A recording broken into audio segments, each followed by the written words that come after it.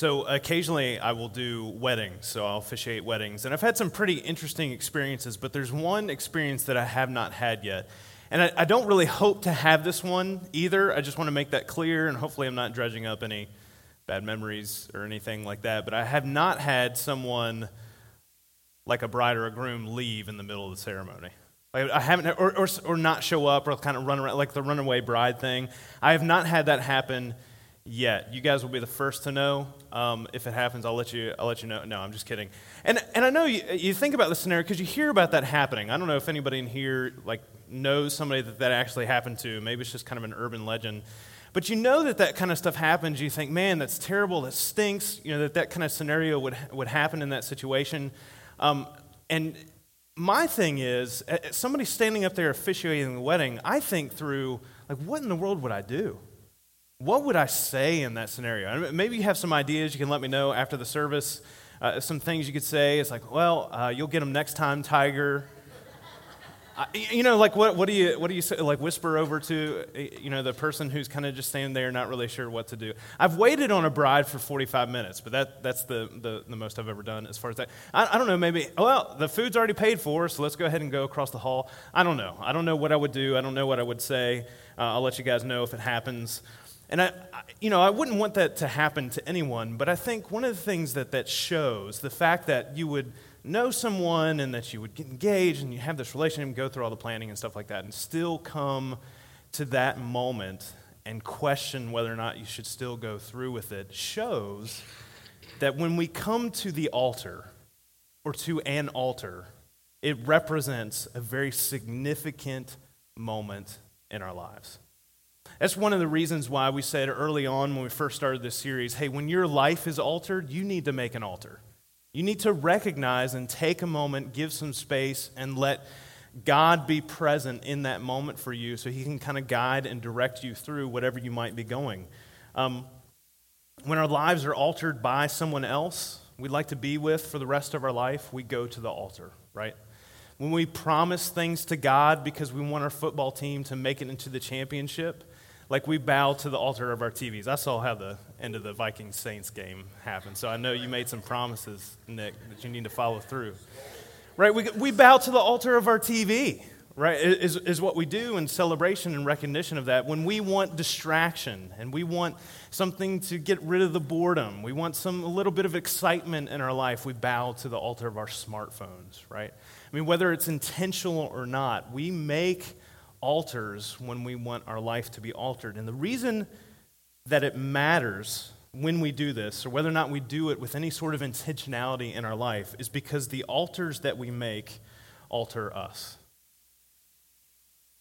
The altars that we make alter us. They change who we are. In the church world, we talk about altars, or maybe you've heard, or maybe in your previous experience, you've heard about somebody going to the altar or coming to the altar. And there's all kinds of different ways that churches have used this terminology throughout history. But the whole point and the whole reason is because they want people, or we want people, you want to have a God experience moment. You want to have that moment when you're present and with the divine. And while we don't necessarily have a special place at the front of our stage or there at your seats that we call an altar here in this church, one of the things that we recognize is that God wants to connect with us in the space of our lives. And that can happen anywhere, over anything, when we recognize that we can encounter God when he wants to encounter us. When Noah gets off the boat, the first thing he did after God saved him was to build an altar to the Lord. When Abraham trusted God with the altar at Moriah, God fulfilled his promise. But today's altar is not about a pile of rocks that some men just came up with on their own. Today's altar is a little bit more specific and special. It's a very detailed and specific altar that is directed by God for the Israelites to build and to sacrifice at and have as a regular part of their worship for the entire Israelite nation. So today, we're talking about the altar of worship. And God had directed the Israelites, and we're going to be looking in Exodus chapter 27 this morning, to construct a very specific place so that he could dwell among them. See, at this point in the Israelites' nation history, God is talking to Moses. He's giving him very specific directions, the law, and how they're supposed to worship God, how they're supposed to honor him throughout their entire life. And he tells Moses, almost got me there. He tells Moses that you need to build a very specific structure that will travel along with you, and this is going to be the location, this is going to be the center of your worship to me, and it was called a tabernacle. So I've actually got a picture up here for you if you've never heard of the tabernacle or not familiar with it. The tabernacle basically means a dwelling. In this case, it's a tent dwelling, and so God had the Israelites construct a very specific tent of worship that they would actually carry along with them as they traveled and wandered through the wilderness. And it wasn't so much that God needed a dwelling place among the people. There's a section called the Holy of Holies where the Ark of the Covenant was put and the mercy seat was there, and that was for specifically the presence of God. And it wasn't so much that God needed a house or a place to live, but the Israelites needed a dwelling place for him. They needed it so they could be reminded of the presence of God. And so the tabernacle became a portable, precise presence of God for the people as they traveled for the wilderness. And so here's the description. This is one of the pieces that God describes to Moses that's supposed to be built in Exodus chapter 27, verses 1 through 7. He says, "Build an altar of acacia wood, 3 cubits high. It is to be square, 5 cubits long, and 5 cubits wide. So about 4.5 feet tall, 7.5 feet wide and long. Make a horn at each of the 4 corners so that the horns and the altar are made of one piece, and overlay the altar with bronze. Make all its utensils of bronze, its pots to remove the ashes, and its shovels, sprinkling bowls, meat forks, and fire pans. Make a grating for it, a bronze network, and make a bronze ring at each of the 4 corners of the network. Put it under the ledge of the altar so that it is halfway up the altar. Make poles of acacia wood for the altar and overlay them with bronze. The poles are to be inserted into the rings so that they will be on 2 sides of the altar when it was carried." All right, so one of the very interesting things that God does is, you thought IKEA was like an original idea. This is an IKEA grill. God gives very specific, detailed directions of how the Israelites are supposed to put all these, if you can actually... Yeah, sorry, Mike. If you can throw that back, just leave it up there for a minute. As he's given directions for each of these pieces, he's telling them very specifically how to put these together. And the very first thing that's there at the tabernacle is the altar. The bloody, messy altar where the sacrifices as made. And so we've got this huge tent complex. It's most of us are more familiar with the football field, and so you can see kind of the difference of the size there. It's 150 feet long is the complex. It's 75 feet wide, and each of those places in there have very specific detailed instructions for how they're supposed to be used, how they're supposed to be built, and the place that each of them hold. And it's not some random setup here as you go. All right, so you think through the order of worship that God has set up here, and the very first thing that happens is the sacrifice for our sins. The very second thing that happens is there's this big bronze bowl that's there filled with water. And one of the things that would happen is there was a ritual type of cleansing and washing that they would take part through. And there's a recognition that we sacrifice. There must be a sacrifice for our sins, but there's also cleansing and forgiveness when it comes to who God is. And then there are lampstands that are in the altar as well. There's a light that God gives us, His Word, to make our paths clear. There's a table there specifically for bread because God provides for us. There's a little spot there for incense that's constantly a smell going up to God, like our prayers are supposed to be, continually lifting up to Him. And there's a Holy of Holies that I talked about earlier that has the presence of God. And that when we come together and worship, that what we're doing is we're preparing ourselves to be in the presence of God. The tabernacle was a journey of preparation into the presence of God. Now, if we design the tabernacle, before you can even get in the building, you're already making sacrifices. And if we design the tabernacle, no, you come inside first, right? That's your first act of worship as you come on Sunday morning, was to get in the building. And when God sets this up, He's like, no, this happens long before you even get into the space. If we set things up, I don't know, maybe we'd eat first, have some food there. I don't know, how would you set up the tabernacle? How would you do that? It's very interesting, some of the other things that God institutes as part of this worship, did you know that there was a thing called the ransom offering? And so the Israelites actually, they were commanded by God, like you had to pay like a shekel or half a shekel before you could get in. Can you imagine if we used our popcorn buckets? I'm just kidding. Our work buckets and like had it out in front of the door and it's like, well, you can't come in until you pay the ransom offering. Like, how would you set up that system of worship and honoring God's presence? How would you do it? The first thing that God sets up is sacrifice. To get to the presence of God, the first thing that you had to do was confront your sin. The first thing that you had to do was offer sacrifice. And the altar of worship requires this repetition of sacrifice. Every time they came through, the first thing that they did was sacrifice because of the redemption that you and I have experienced because of Jesus' sacrifice. See, the altar of worship always costs something. It costs Jesus everything. It also is supposed to cost us something.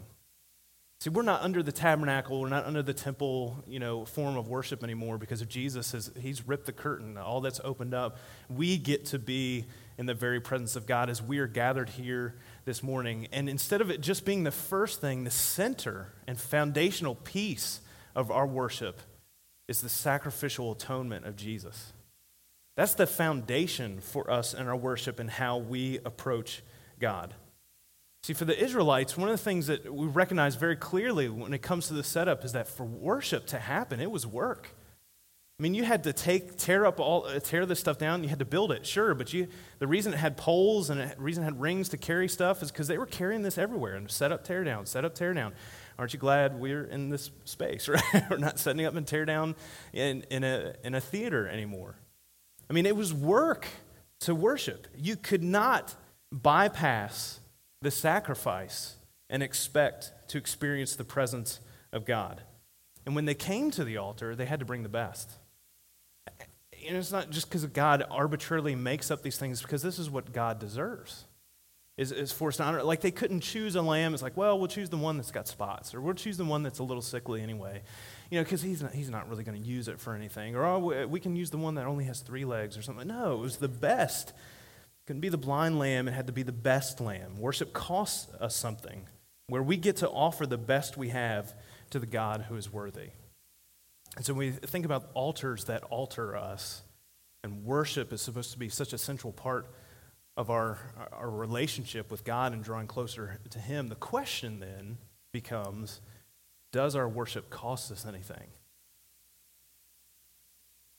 I mean, let's talk about this morning. You don't have to just be at church in order to worship God. We're supposed to worship continually, like wherever we are, with whatever we do is supposed to be done to the glory of God. But you think through, like Sunday morning, what did worship cost you to be here this morning?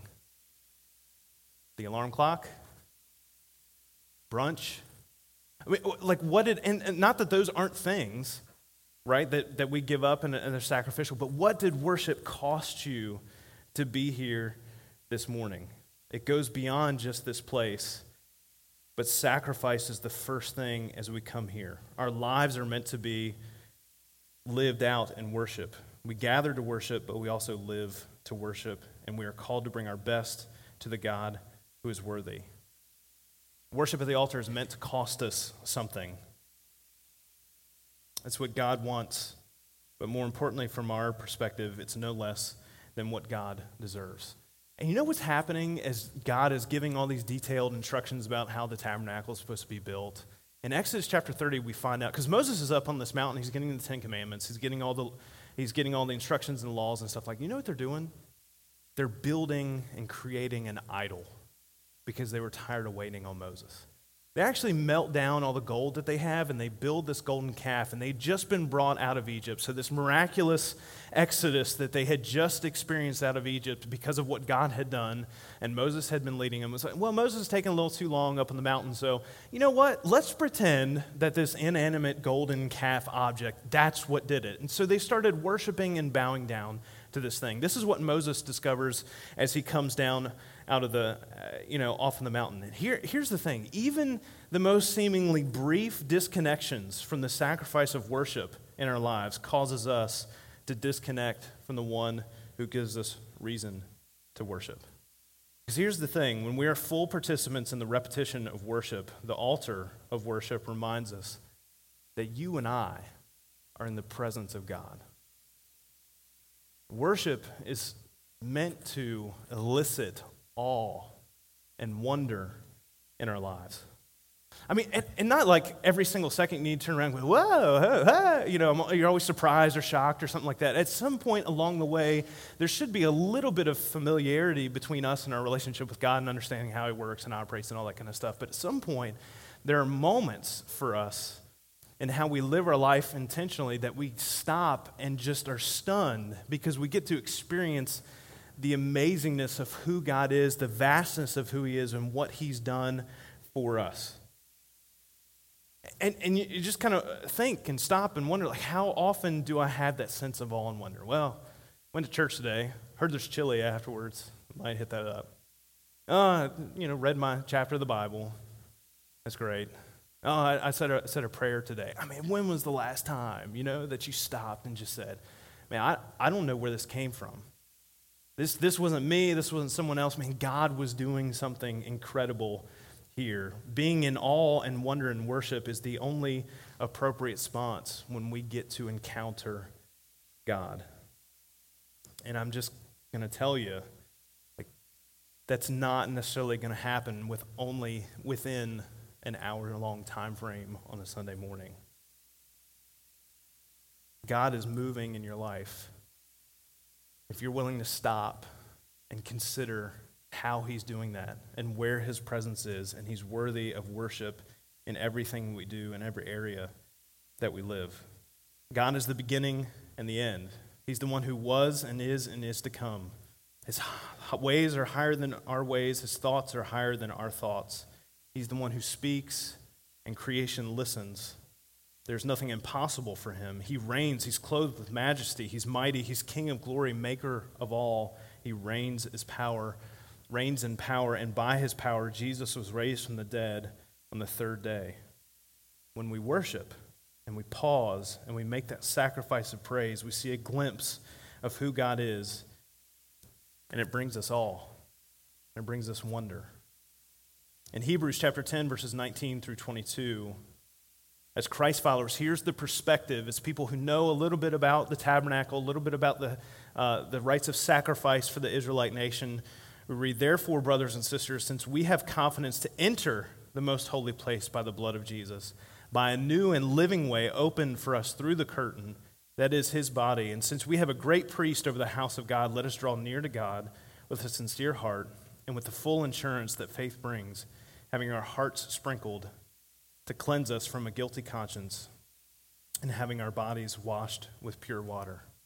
See, no longer is God's presence separated from us by a curtain in the Holy of Holies. We are in His presence now. And when we forget about that context, when we leave it to the side, when we don't keep it at the forefront, the first thing that we experience in our lives, we devalue what Christ has done. Or when we don't sacrifice or bring God worship, we act as if it wasn't something that is necessary for us in this life.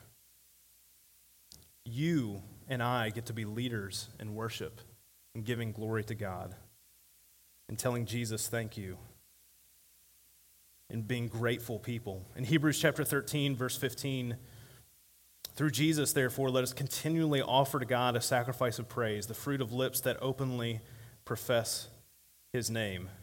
See, when Jesus took our place, when it came to the sacrifice, it doesn't mean that we don't go to the altar anymore. It means that we have a different purpose because the price has been paid. We may not be any longer offering sacrifices because Jesus was the final once-for-all sacrifice, but we are the place where God chooses to live. And that brings about sacrifice, and that brings about awe. Here's the trouble, and here's the part where it's hard. You go back to that bride or groom that can run away from the altar at any time. We're living sacrifices. We get to make that choice as whether or not that's going to be the forefront in our lives. And I've seen plenty of runaway brides when it comes to the church. And it's the most heartbreaking thing that I have experienced in life. And if there's one thing that causes that, it's a lack of sacrifice. It's a lack of making that the priority. Because we are living, and we do have a choice. Living sacrifices can hop off the altar. We get to choose. Jesus is the living sacrifice, and following his example of living has to include sacrificial living. Life is our altar, and it is our gratitude, it is our wonder of God, it is our sacrificing ourselves first that allows us to live as Jesus lived and as God has designed. Therefore, in Romans chapter 12, verse 1, therefore I urge you, brothers and sisters, in view of God's mercy, to offer your bodies as a living sacrifice, holy and pleasing to God. This is your true and proper worship.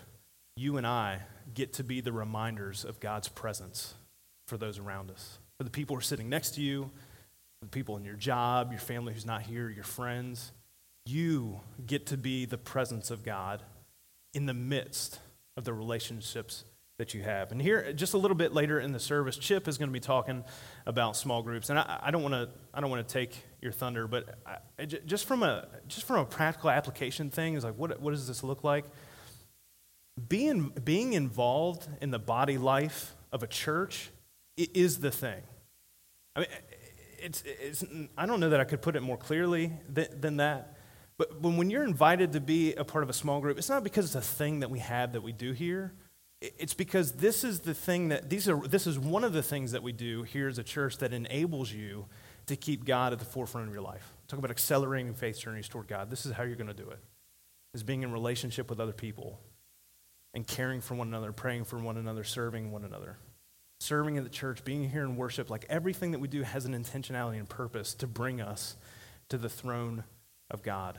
And so when we invite you to be a part of that and to be living sacrifices, it's because we love you and we know that your life has been called for a purpose, and we know that God has something important for you, and that's why you're here. And that's why you get to sacrifice alongside of us in this altar of life. Let me pray for you this morning. God, I just want to ask that as we are considering like what it costs us to follow you, that you would open our eyes to the practical places and avenues where we can put that sacrifice into place in our life. I don't know what everybody's thing is. I don't know where everybody is in their life, and I can't make that decision for anyone else but myself. And I ask that you help me make the right decisions and make the right sacrifices. I ask that you guide us through the life of Jesus and how we try to model ourselves after him, that we make the correct choices and prioritizations and sacrifices in our life as we're trying to constantly be drawn into your presence and to share that presence with others. God, I ask that you give us wisdom, that we hear from your word what direction our life is meant to go in, and we praise you for the honor that it is to be able to live lives of worship and sacrifice and gratitude to you. In Jesus' name, amen.